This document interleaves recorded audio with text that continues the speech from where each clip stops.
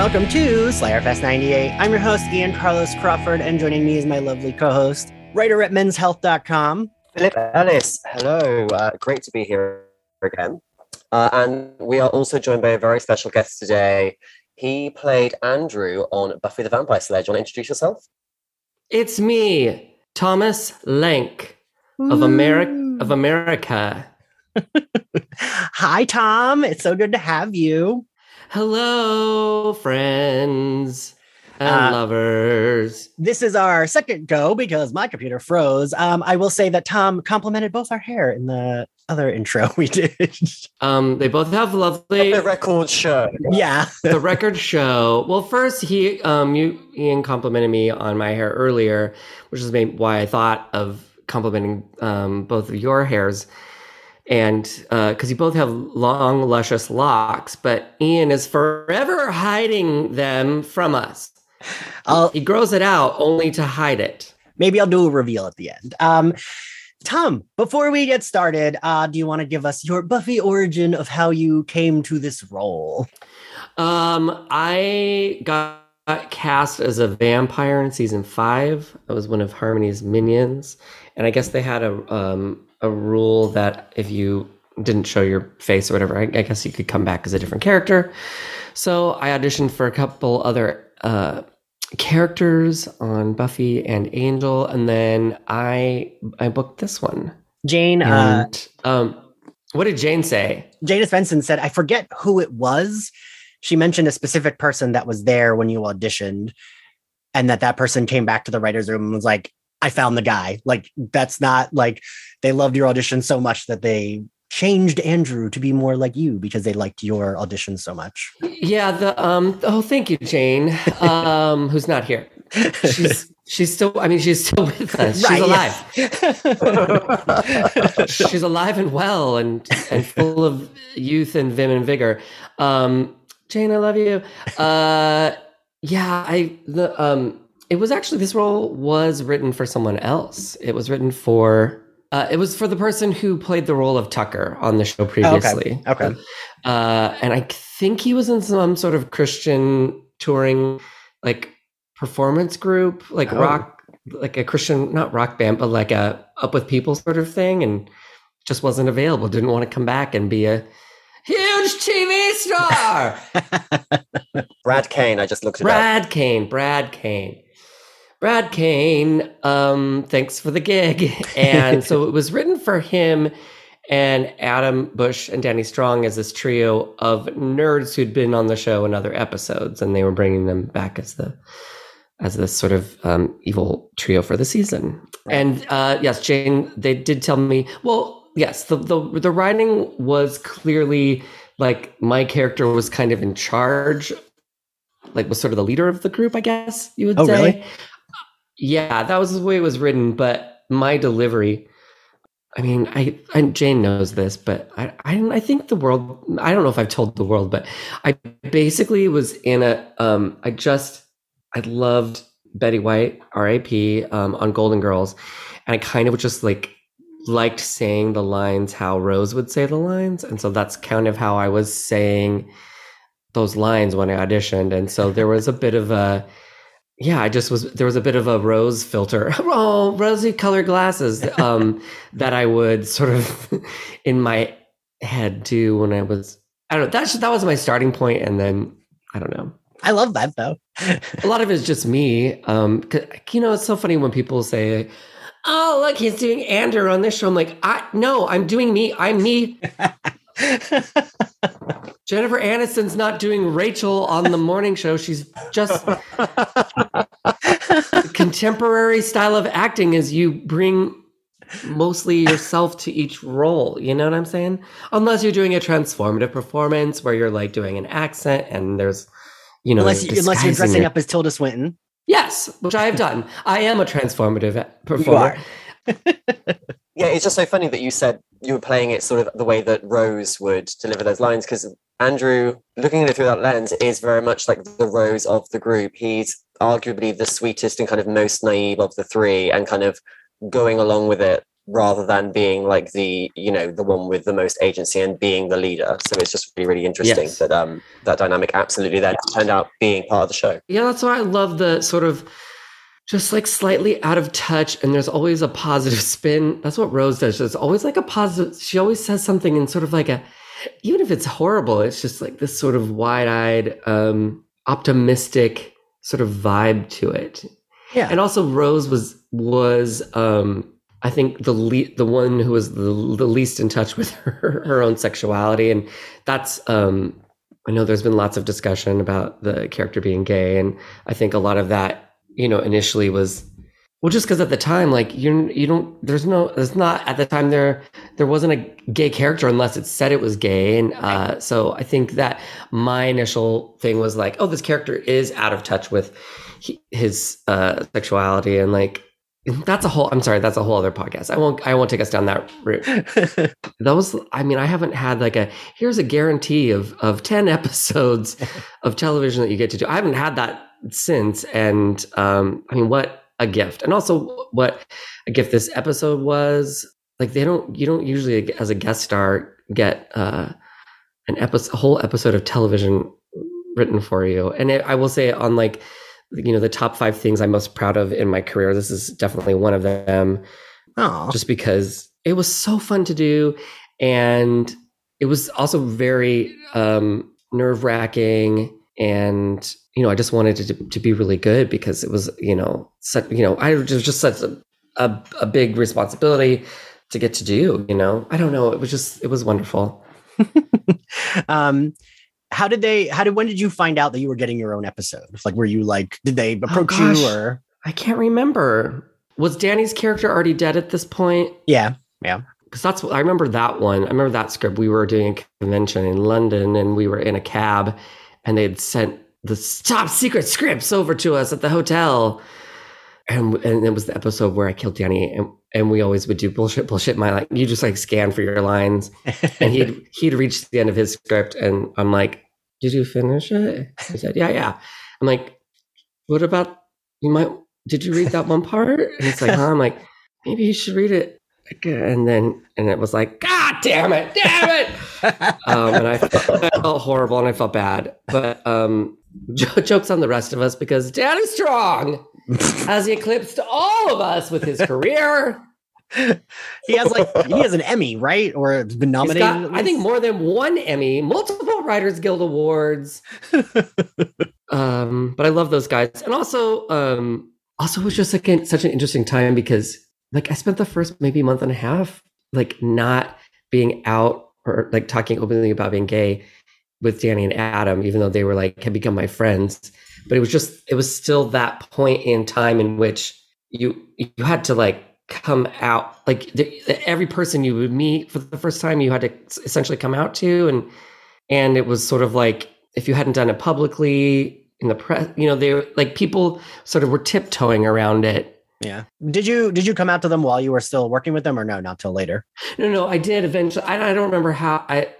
We were probably like sort of tiptoeing around the subject or something, or they were like, "Oh, are you seeing anyone? Is there a person?" Like they were doing that thing, yeah, which was very sweet. And then I said probably like, "Oh, I'm dating this guy, so and so."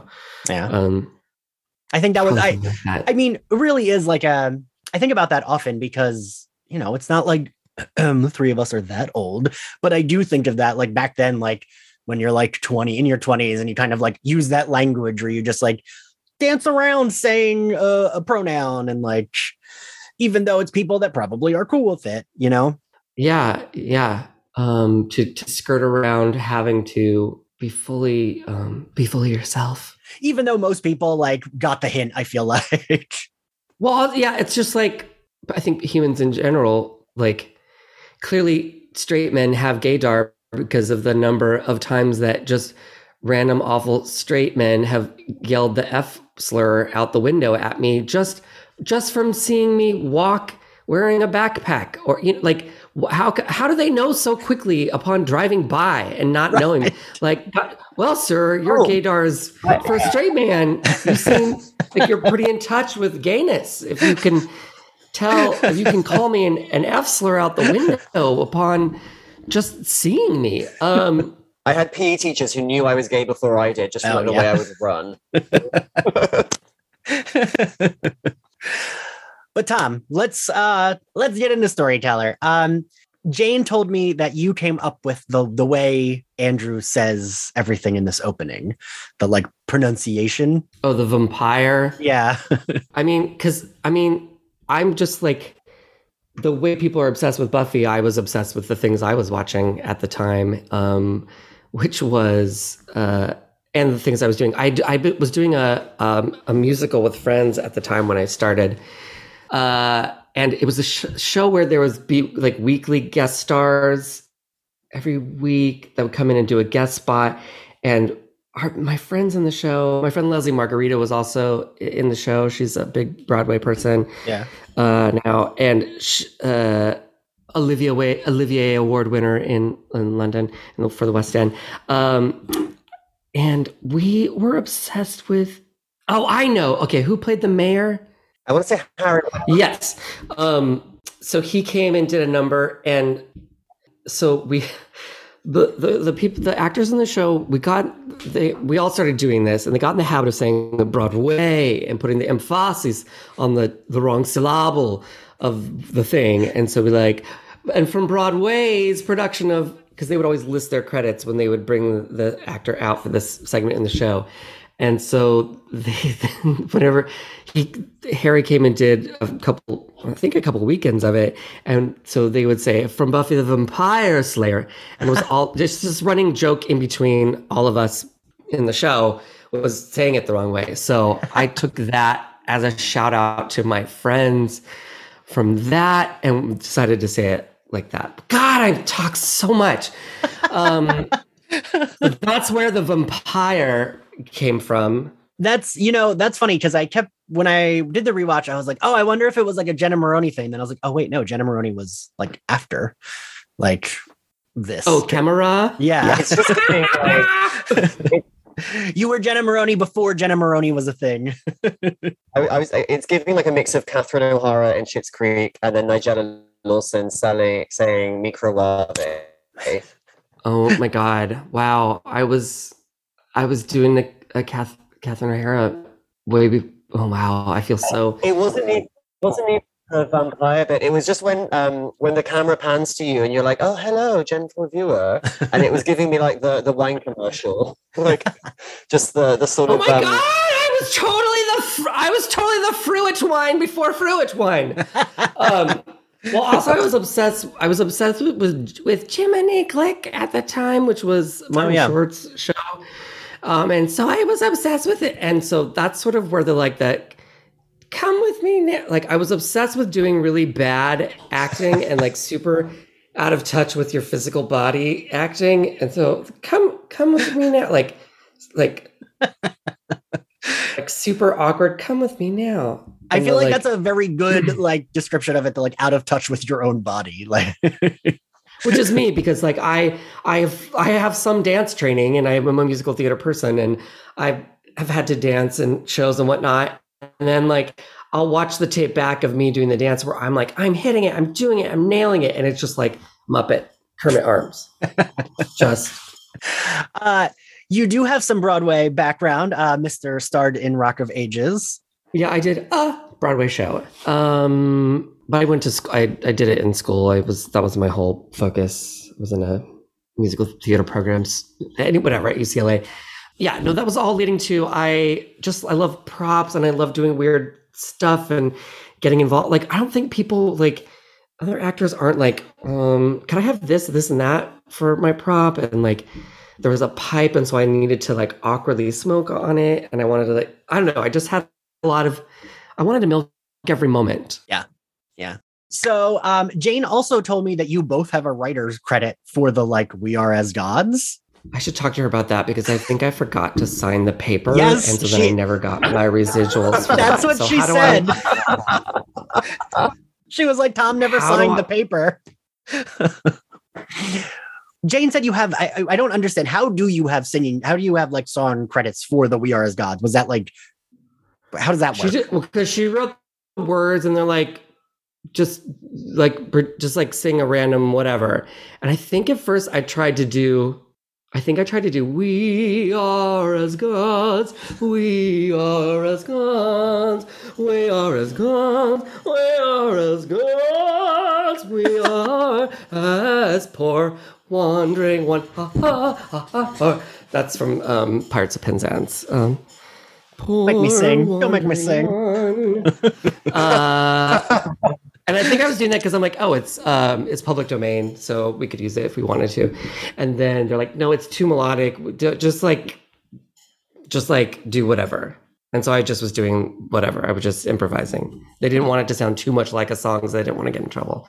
Also, one time in the episode where I said, Faith stole one of my Hot Pockets, I said, Faith stole one of my Hot Pockets. And they made me go in and record over it and not sing because. Wait, really? Yeah. So is that from an ad over there? Yeah, it was the commercials. Hot Pockets. Yeah. Okay. That's funny. Yeah. And so they were like, you can't do that. I'm like, Hot Pockets would love the free advertise. They would love it. Yeah. Yeah. That's funny because Tom, were you a 30 Rock gay? Did you watch 30 Rock? Yes. So yes. Remember that episode where Liz and Tracy Morgan, it wasn't Tracy, right? Or was it? Yeah, Tracy Jordan. Yeah, Tracy Jordan. Yeah, yeah. When they're like singing, so that way they can't film them, and they're like singing to the tune of like Uptown Girl. I love that. Oh God, I love that show. Yeah.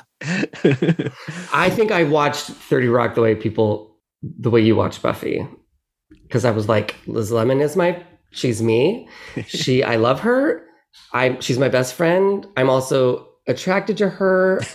There was so many levels of I want to be her. I want to be Tina Fey. I love Tina Fey. She's so beautiful. I love her. I'm questioning my own sexuality. She's amazing. When I got to meet her when I was doing Busy Tonight, and we did an episode. I did an episode where she was on it, and she was the nicest person. So nice to me. When I worked at Barnes & Noble on the Upper West Side in New York, she was a regular. Weirdly, it was like towards the end of 30 Rock, the whole cast lived in that area, so all of them were regulars. But she, of course, I also felt the same way about Liz Lemon that you did. And I was like, I was a supervisor. So one of the days when she came in, I had been like the only person who hadn't interacted with her. Like I just saw her from afar. I was like, when she comes up to registers, I mean it. None of you ring her up. I ring her up. And I made them all step back. So when she came in line, and it's a New York store, so there's like a bunch of cashiers, everyone was like, all right. And like just looked at me, and I was like, can I help the next customer? And literally we said 3 words to each other, but I was ecstatic. What made my day. Just to get to meet your right. It's so nice. And like, I don't know. Isn't it nice? You just get to yeah.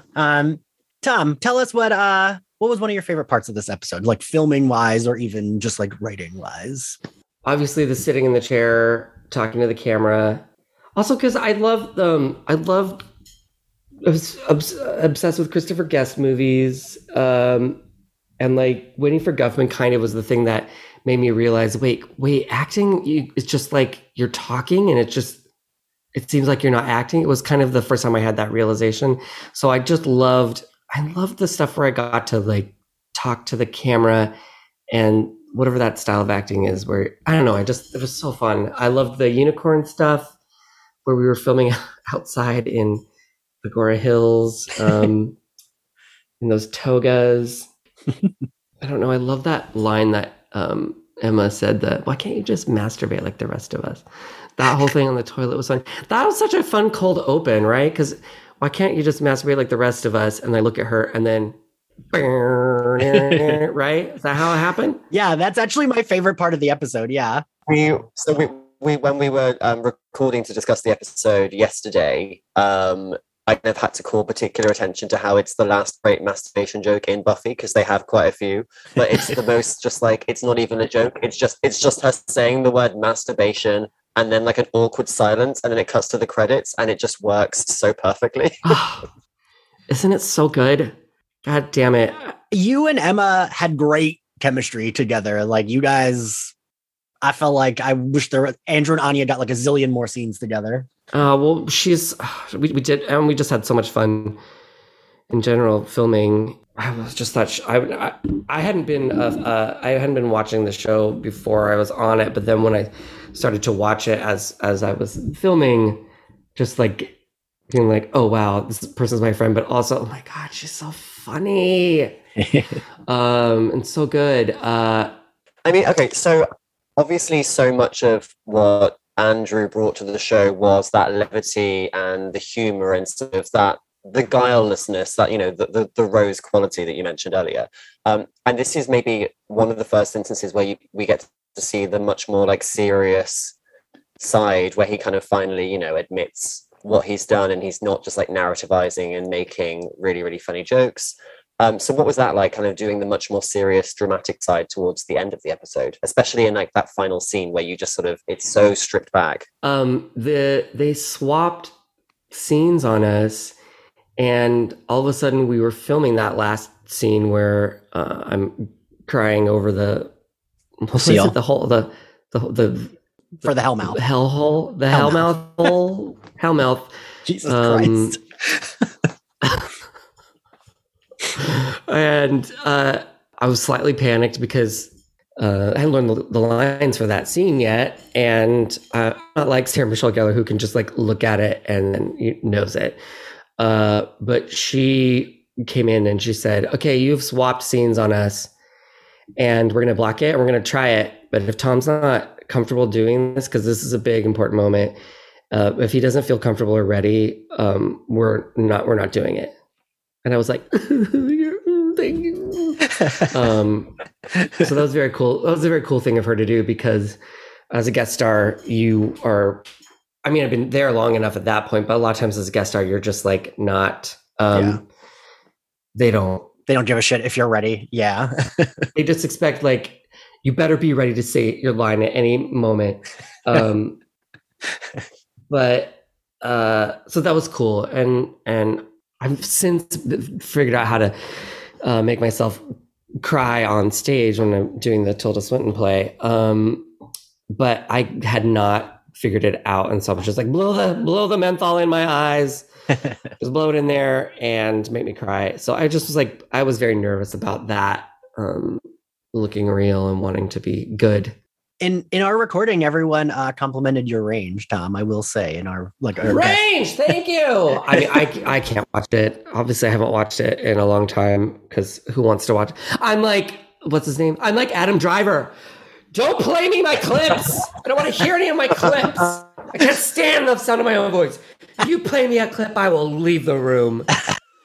But I did have a party too. I did invite all my friends, and went to a bar that had like a big like screen that came down, and we watched the episode live on TV that night, and that was fun. Oh, that's so cool. That must have been a lot of fun.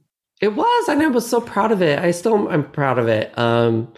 Just because also like I always think like, oh gosh, if I had been straight, I would have been given my own, not a spin off, but like this would have been enough to, here's a show, here's your own show, sir, or the fact that network television show was like giving that much responsibility to a guest star, that's unheard of. And so I think if it were now, it would have been a big launching point for someone. But I think back then it was just like the show was. I mean, we have to remember, like, this was not a highly rated show, because the Nielsen ratings were obviously not measuring the amount of people that were actually watching it.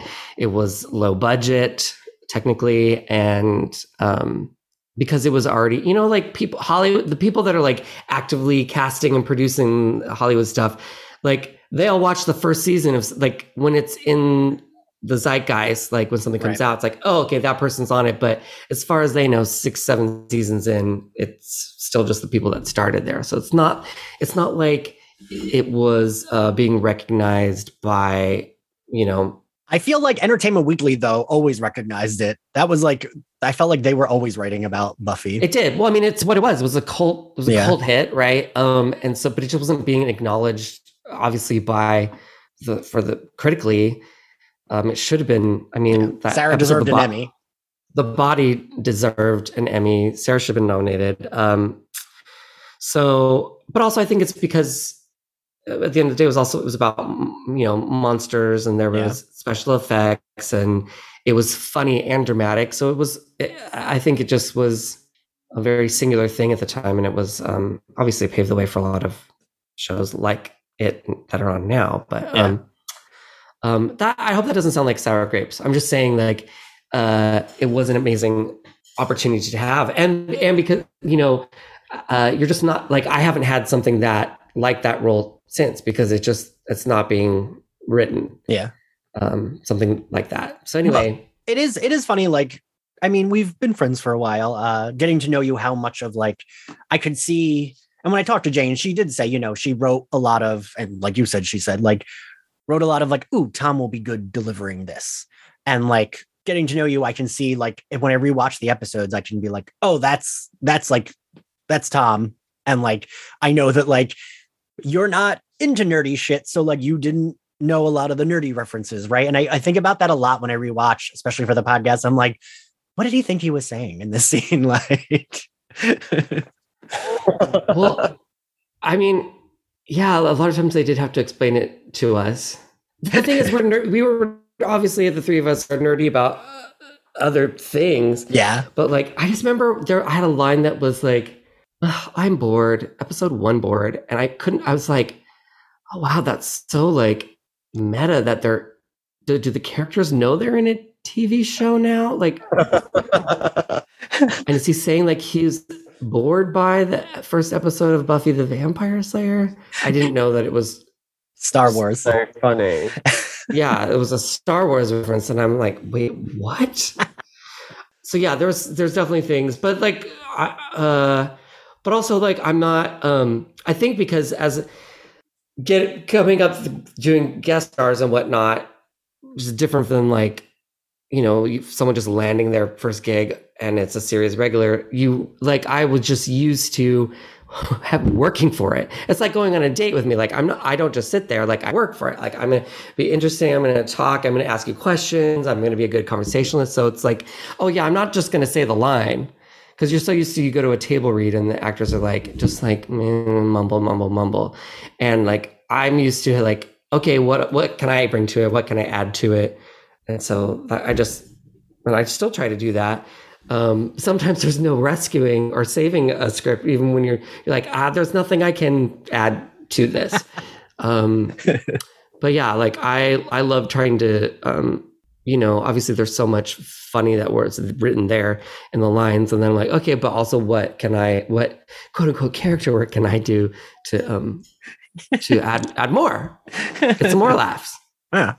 I did notice, so as we've been going through season 7 for the podcast, your character, Andrew and Kennedy, are the only ones that don't come in and out. Like you guys are in every episode, and every other guest star, including Giles, slip in and out of episodes from episode to episode. And you two are the only two that are in every one, starting with the first episode you're in that season. Oh, really? I thought, okay. Well, I guess because I was trapped at the house, right? Also, that felt very cool. I remember being like, "Oh my god, I'm in the group. I'm on the show. I'm a series regular. I'm not being paid as a series regular. I'm not being credited as one, but I will be lying on my resume and saying that I was one because I feel like it. I'm part of the Scooby Gang now. I feel like it. I feel like if you've been tied to a chair for longer than like 4 episodes, that just makes you like, you're part of the gang now. Yeah. It's like a common little life thing. Common law wife. Oh my god, I'm Buffy's common law wife. That's cute. So what was this? So I did like hearing about you with Sarah. What was that like having to, were you nervous? Because and from what you've said, from what everyone has said, she was very good at just like looking and getting it and nailing it right away. Were you like super nervous to like have to do like more acting, capital A, with her in a scene with her alone? No, because we'd worked a lot together at that point, and I got to be friends with her. But it was interesting because like it just was always sort of separate with her. Like for like the season 6, like we were very separated from the rest of the cast. But then I think she was kind of one of the first ones that we started actually having more interaction. I don't know. It was, yeah, the thing is like, you want to be as good as she is and you don't want to fuck up a line. Like I mean, I had anxiety to be like, oh my God, please don't forget my lines because this person has way more responsibility than me and she never forgets a line. Did you keep anything from this episode or from filming? They when the show was wrapping, they swooped in and they're like, took everything from us because then they like shredded it and turned it into trading cards. Oh, right. Yes, like, I remember those cards. So yeah, no, we didn't get to keep. I'm trying to think if I got to keep anything. Maybe I kept those Clarks. Shoot, no, I think I bought my own pair that were like that. Yeah, they wouldn't let us keep anything. At least the guest stars. I don't know about the other people. But I did just find at my parents' house the Buffy like messenger bag that was like a wrap, not a wrap gift, but maybe it was a wrap gift. I found 2 Buffy warming coats that they just like give you as for like, you know, when you're cold or filming it in the middle of the night, and it has whatever. And the Buffy messenger bag. I'm trying to think. Oh, and I have a Buffy. The wrap gift was a fancy Swiss watch with an engraving on the back about Buffy. I still have those. Cute. Do you want them? What do I do? Would it be weird if I'm just, because I saw the messenger bag and I'm like, oh, I wonder if I could wear that ironically now. Would that seem cool? I feel like that would be your nightmare though, because then like people would be going up to you to talk and want to talk Buffy with you, and like maybe either think you were a fan or immediately be like, Andrew, oh my God. But maybe you would like that. That would be mortifying when they're like, oh, cool bag, where'd you get it? And I'm like, yeah, does this reckon? They're like, no. You know, people, I mean, I'm in Los Angeles, no one's stopping me on the street for that. I do remember you were stopped. You were stopped the one time we went out together. Like I think one of the servers stopped you. Well, yeah, that's true. Sometimes I do. I mean, that was a while ago. That just doesn't happen anymore. Fair. I don't know if I told you. Which is fine. I had someone, and you know, it's me. When I visited New York in July, a woman stopped me on the street and was like, "This is crazy, but do you host Slayer Fest 98's Buffy podcast?" And I was like, like made my life. She stopped me on 9th Avenue, and I told her she had a free pass to any live shows we do. She would get in for free. Oh, wasn't it fun? I will say, like, it is fun to get recognized for the thing that you're like, that's your thing that you're passionate about. So I remember when my Instagram took off and I was still doing all the garbage outfits, that was cool when people would come, oh my gosh, I love what you're doing. And it's like, oh, thank you. It's not just this thing from 20 years ago. And because I've told you this before, like sometimes I can tell when I'm like, they don't care about me. I am just the closest thing to the thing that they actually like, which is the show / Sarah Michelle Gellar. And so that's fun when it's like the thing that you're, I don't know, that you're like, oh, this came from me. And like, this was my project that I did. Like that was cool. I mean, I don't mind when people come up to me for like, I should be so lucky. We should all be so lucky to be on a thing that people enjoy and recognize us from. I've told this story before on the podcast, but when Kali Rocha came into that Barnes & Noble that I worked at where I met Tina Fey, and I'm like ringing her up and I'm like, this woman is very familiar. Does she work at my school? Like the voice is so familiar. And then I looked up her membership card and I saw her name, and like, you know, like I said, I run up Tina Fey. I was very good at being like, this is a celebrity, whatever, but like inside excited. And I was just like, oh my God, you were on Buffy. And she was very excited. She was like, you know, you just made my day. She was like, I walk around this town thinking, what the fuck am I doing in my life? And then you recognizing me really made my day. I was like, oh, cool. I'm sorry. I don't normally do that. But it just like popped in my head as like, oh, that's how I know her from. I have the reverse of that story where, you know, like the exact thing where you see somebody who is famous or familiar, but like out of the context that you know them from. And so you do just assume that you know them in real life, but you can't place where. And I remember I was working at a conference in France, maybe like 5 years ago. And I worked for a big ad agency at the time. And so they had like a big guest speaker coming in, and it was like a big deal. And so I'm just like grabbing a coffee in this place. and a woman walks in and she is instantly familiar. And I've worked for this company for a few years. So I was like, oh, was she here last year? Or had I been on like a call with her or something? And I was like, oh, hey, like, it's really good to see you again. Just like not realizing it. And then the second she spoke, I was like, holy fuck, that is Monica Lewinsky. And she was our guest speaker because she was talking about online shaming, and that was like the big topic of the conference that year. And I was just like, oh hey, yeah, it's really good to see you again, like as if you know I just like been on the news on and off for the last like 20 years. I've done it too in the early 2000s in New York. I was at a bar with my friends. My friends were all in the musical. My friend was in Footloose on Broadway, and so I got to know her friends. Anyway, we were out with all these people, and Julia Stiles was out with us, and I said, "Oh my gosh, are you from LA?" And she said, "No, Mike. No, I feel like didn't we do a gum commercial together where we had to like make out?" She's like, "No," and she hadn't become super famous yet, so but it did hit me about an hour later who it was, and I was like, "Oh my god, I feel so stupid." Did we do a gum commercial together? I love that. What was your favorite outfit you got to wear in this episode? Because you wore a lot of ridiculous outfits, I feel like. I don't even remember. Can you name some? There was the toga. There was the lab outfit, the lab when you're in like the scientist. There's the robe. And there's your like very 90s, early 2000s like track jacket. 90s? It was 2003. 2000, yes, early 2000s. I think I love that. I definitely love that smoking jacket. That was fun. That's my favorite. It does look outfit. like I love that you guys had like a whole set just for that little opening. Like it's like a whole new. Oh my god, with the burning fireplace, and oh god, that was so cool. I'm trying to think. The toga was fun. I remember the sound guy yelling at us. Like we kept messing up, or like we were just like crashing into each other while we were dancing and playing lutes and things. And the sound guy was such a jerk. He was like, "Hurry up, man! You're hosing us. We're cold out here." And I'm like, "I'm the one wearing a dress with nothing covering my legs. Chill the fuck out, bro." Oh, straight men are the worst. Trying to think if there's any good like stories from this.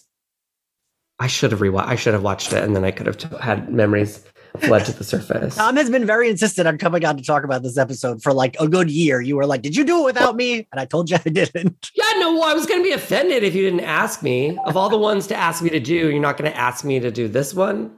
I will be offended. Of course, I would ask you on for your starring role. And then I don't remember anything. Well, it's just like it. I don't know. It would be weird if I just sat around watching my old shows, wouldn't it? To be fair, I don't even listen to my own podcast episodes. Like with the like horror podcast I do is all on video, and I like hate watching myself. So, and I'm not even an actor. That's why just me being why do me. we do it? Why do we do it though? If we hate watch, I mean, I've gotten used to myself because I have to edit. I'm constantly editing videos to put on the interwebs. Yeah. So I've had to get used to it, but at least I'm in control of how I look and sound when I'm editing. So that's maybe the good part. Because anytime I'm embarrassed, I'm like, okay, cut that part. Yeah, and you just like redo it if you want. Philip, how do you handle yourself on film, on camera? I mean, I am not really on camera too much. Everything I do is either audio or written, but it's like transcribing my own interviews is painful to me. It's excruciating. So I've now just I pay a service to like have a robot do it for me.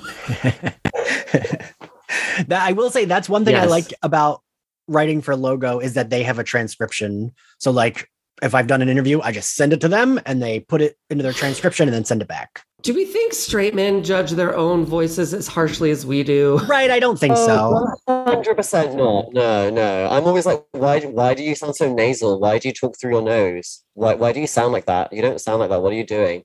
Like the entire time, it's horrible. And then I'm like, why do you say like so much? Why are you saying if I so say much? like one more time, Thomas, if you I've actively tried because the things I say the most are I was all, and which when you say quickly, it sounds like I saw, and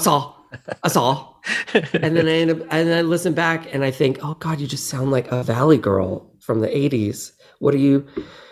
So I try to say I said, or I went, like I'm saying like again. It's hard. It's so hard.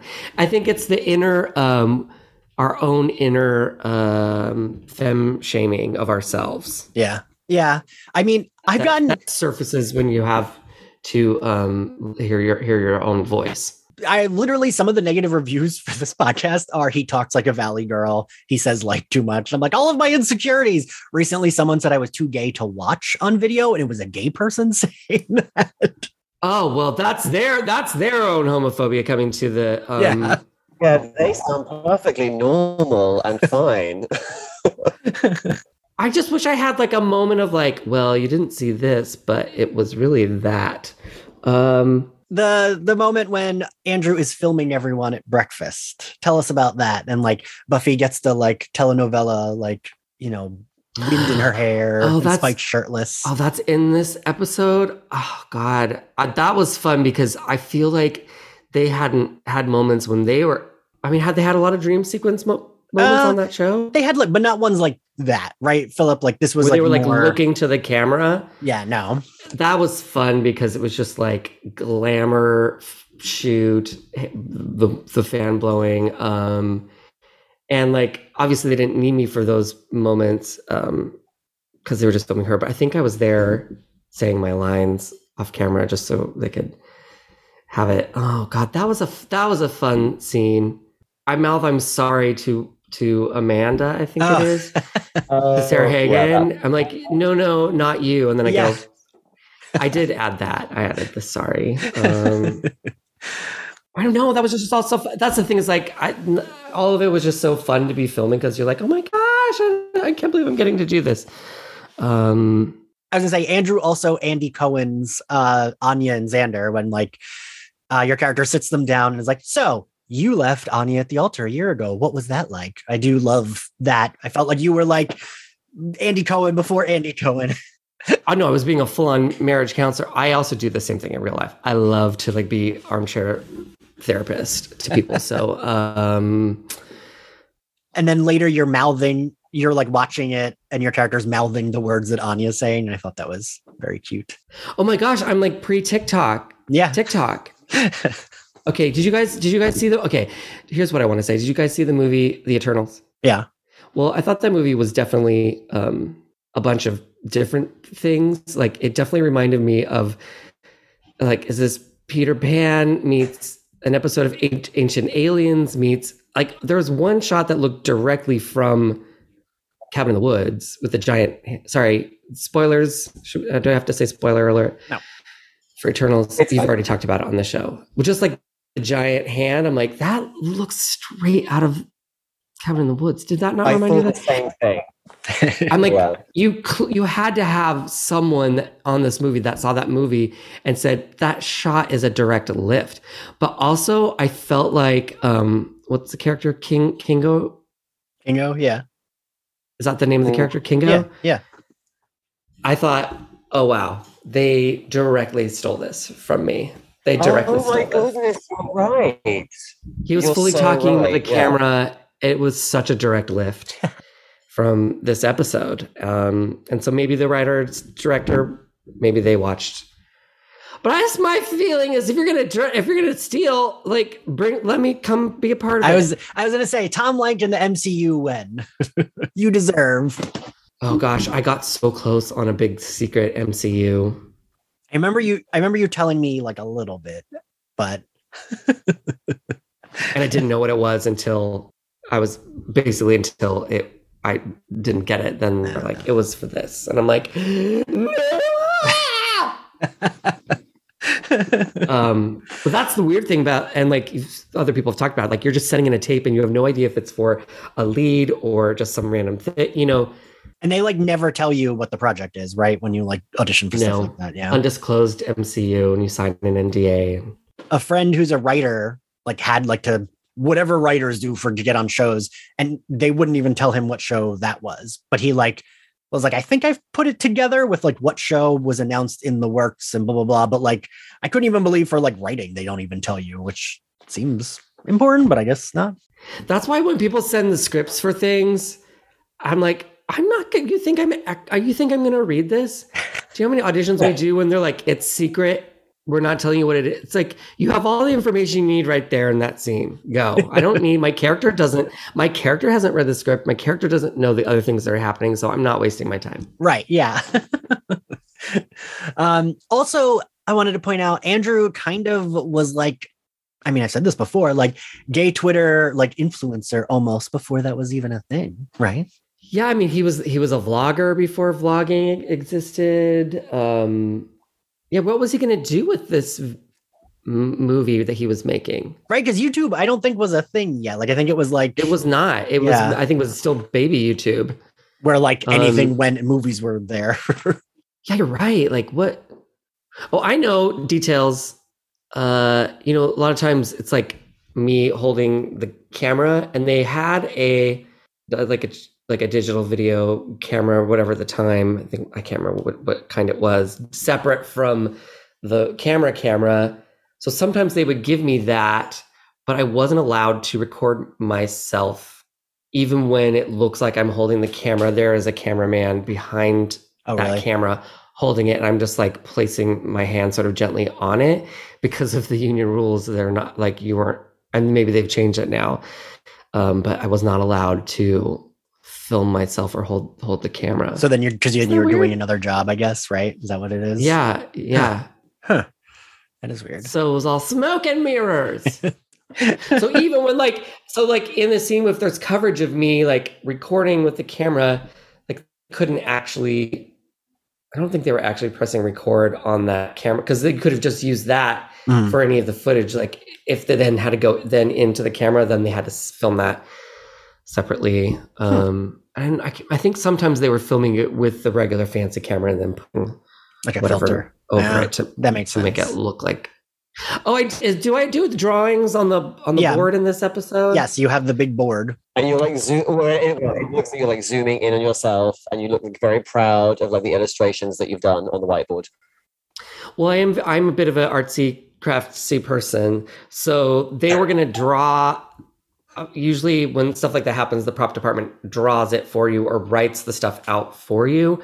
But I said, well, I want to be drawing it while I'm doing it.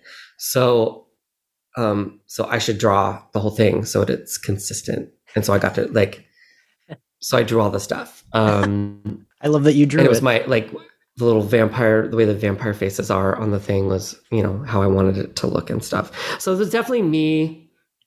I wonder if I was just trying to be controlling back then. I don't think so. I just was trying to do as much as I make the most of every I gotta say, I highly doubt you would be controlling, because I've talked to a lot of Buffy folks, and you seem to be the one that everyone loves. Everyone has such nice things to say about you. Oh, good. Well, also I was paranoid of, getting fired at any time. So that'll keep you being nice and friendly. Like, hi everyone. There was some people pleasing at that moment in time that I was doing, but yeah, such an honor. Thank you to the Buffy writers, especially Jane, but I know lots of them contributed to this episode. So Jane truly is a delight. She's been on a bunch of times, and she's always she's also she remembers shit so well from these episodes. Well, it's impressive. I mean, obviously Jane is a mad genius. She has a prolific writing career.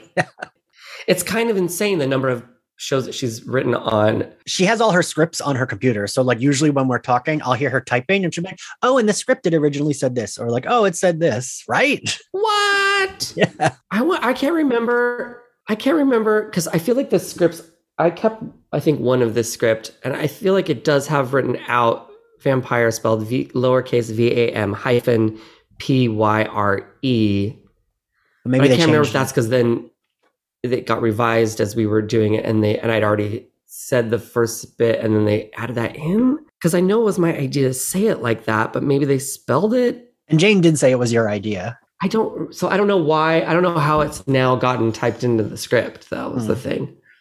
Interessant. Tom, did you ever, when there's the action scene happening in front of you, I feel like, you know, Andrew didn't do a lot of action until the finale. You do get to do a little action-y scenes. What was that like, just like being there in the action scenes, but not like, just like, well, I'm watching this? Yeah, was I filming them? Yeah. It's weird because so much, it's a stunt person. And so is it like 100 different takes, like with Sarah and then with the stunt person, or they just kind of like interchange that shit? At that point, they had it down. Like they do a couple takes with the stunt person, and then they move on and bring her in. Also in stuff like that, like you're basically an extra in that scene, and you're like, oh, when's the part when I get to talk? Yeah, I totally forgot about that stuff. The thing is, like, I feel like my memories are more influenced by what was happening, like at lunch that day, or in my trailer, or. I mean, that tracks.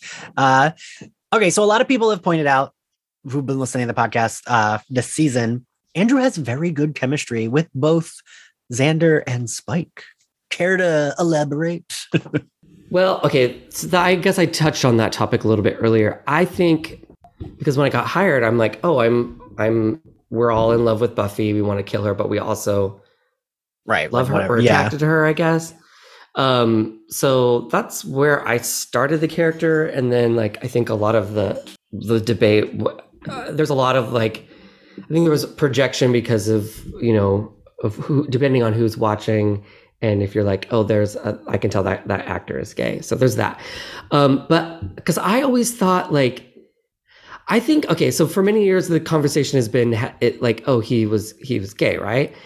But now looking back, I'm like, or was he pan, or was he like, because he seems very attracted to, he seems like he wants to be like them. It's like that sort of like comic book nerd thing of like, oh, like the way straight men like comic book characters. Like, well, so are you attracted to them in that muscle suit, right? A small part of you is probably, right? But it's mostly you want to be like them. You idolize them. So there's that vibe. Plus there's like slight attraction there. And like, is Andrew attracted to Buffy the way I'm attracted sometimes to Liz Lemon, and like some confusing thing, you know? I just think he definitely was out of touch with his sexuality still at this point. And I think like looking at like any like real life sort of person that does something horrible, like, I mean, there's all that talk about Danny's episode with the guns, how that like didn't come out till a year later because of the stuff that happened here in reality. So like the reality of those things are those type of like straight white men with these weapons that are trying to hurt people, right? They have, you know, maybe they have no friends. They are maybe they're out of touch with themselves sexually. I don't know. You could put any of that. I don't want to say it's that. I'm just saying like one could draw parallels to that type of thing. Well, am I going too deep here? Am I going to get in trouble? I don't know. There's no right answer. By the way, there's no right answer. I'm going to hurt someone's feelings with all of this. But don't you think because I feel like he was into them, but also he's into the girls as well. I feel like he's the way we watch Yellow Jackets. Yes. Or I feel like he's into the girls the way people like Philip and I, when we were younger, watched Buffy, where it's like, because like there's a bit earlier in season 7 where Andrew says to Xander something like, how long have you been following Buffy? And he's like, I'm not following her. She's my friend. And Andrew says like, she seems like a great leader. She has very shiny hair. And I feel like that's very much how a gay man would describe Buffy, where like a man who's attracted to her is like, ooh, she's hot. But like a gay man would be like, ooh, her hair is great. Like, and that's what I think of Buffy, you know? Well, that's the thing though, is at the time I was like, oh, I was under the impression that my character was straight. Mm-hmm. And also like as a gay person, you're like, I want to be able to have range, right? I want to be able to play more than one thing. So, and also there was only one gay writer. I don't know if we can credit, maybe we can credit Drew Greenberg to the shiny hairline, but I feel like that was actually a Drew Goddard line, maybe. I can't remember. But so it's definitely and Jane's I think identifies as a straight woman. Yeah. So I'm just trying to think that, like, if it's being written by these people, I don't know. Like, there's a part of all of us that we're all a little bit. It's a spectrum, right? I don't know what the answer is. I mean, I was. You're right. It could be like, but that's the thing. That's the thing. It doesn't matter because we're all allowed to project and decide for ourselves what that character is. Is it a better answer if I just say, yeah, he was a closeted gay man and this was his way of doing it? But if I said that, I'd be lying because at the time that the writers never said that to me was the intent. You know what I'm saying? Like they were just like, he's saying the nerdy thoughts that we all have. And my character was getting to be the outlet for them. I think that's what makes the character of Andrew work is he's sort of, I mean, you're absolutely right. Like very, disconnected from his sexuality. He's kind of a sexless being, but also incredibly fey, and in a way that can be interpreted kind of any way that any of you would want. But I just sort of, the parallel I would draw is when I was 13 and closeted, I had a poster of Sarah Michelle Gellar on my wall because obviously I love Buffy the Vampire Slayer. It was my favorite show. I thought she was amazing. And my mum was like, oh yeah, he has such a crush on that Sarah Michelle Gellar. Like he really fancies her. And it's just like, she's the perfect beard. And imagine like if you were a character in that universe, you'd be like, yeah, no, I really like, I'm totally straight. I have the hots for the Slayer. Like, yeah, that's, yeah, look at her hair. It's so shiny. But that's the thing. Like you do at a certain age, you do like you think it's a crush. Well, that's what I mean. There are so many different levels to having a crush. Like, yeah, you did have a crush on Sarah Michelle Gellar, and it was like, but it was a lot of things. It was a talent crush. It was I want to be like that. Like there's so many. Or did specifically you at that point in your life were you like, no, I'm attracted to boys and I just love her because it was very much a combination of I love the way, oh my god, like Buffy's leather jackets are so cool, and I think I could rock a cross necklace. But also, David Boreanaz is very tall, and that is interesting to me in a way that I would like to explore. Yeah, there's a lot. We went deep. It is a delight to talk to you as always. Philip, thank you for co-hosting with me. If you all like Slayerfest 98, you can find us on YouTube, Spotify, Apple Podcasts, anywhere else you get your podcasts. And you can support us on Patreon, where we are currently covering Harley Quinn, and I'm going through Buffy season 7 with my mother. She's a big Buffy fan, doesn't remember shit. What? What are you going to do? What's your personality going to be when you get to the last episode of this show? Like, what will you have? You'll have nothing left. Well, asshole, I will have Angel to go to another show you were on. But also, I might be doing some other things. I'm roasting him. That's called. Was that a read? That was a Gays read. Are allowed to do this to each other. So don't. If you're listening to this, don't think I'm being mean to him. We're allowed to say these mean things to each other because we're friends. We are friends. Listen, Tom, I'm just happy you didn't make fun of me for my Sarah Michelle Gellar painting that's behind my head, which I know you've seen before. I won't make fun of your painting. Thanks for having me on your show. Oh, I know. I was going to say there was a quote from Mindy Kaling, and she said, "This is Mindy Kaling. I'm constantly in a state of improvement, but I don't beat myself up over it." Which is like, okay, so even if I am a monster, just know that I'm working on it, and I can do bad things because I've told you now that I'm working on it. Right? Is that the same thing? That feels very. You're getting ahead of it. So yes, Patreon, subscribe to it. That would be great. If you want to follow Slayerfest 98 on social media, we are at SlayerFestX98. If you want to follow me, I am at IanXCarlos. Philip, where can everyone find you? You can find me on Twitter at Philip_Ellis, and also on Instagram at Philip Ellis. I'm trying to build more of a following there for reasons that I can't discuss right now, but I would like some more followers, please. His OnlyFans is dropping soon. And Tom, where can everyone find you? At Tommy Lank on Instagram and TikTok. Ooh, and Tom Lank on Twitter. I'm hip. I have a TikTok video that has 2.9 million views. So take that. But I don't have very many followers, so follow me there. Well, I follow you there. So there's that. Thank you. Thank you for your support. All right, everyone. We'll see you next time. Bye. Bye.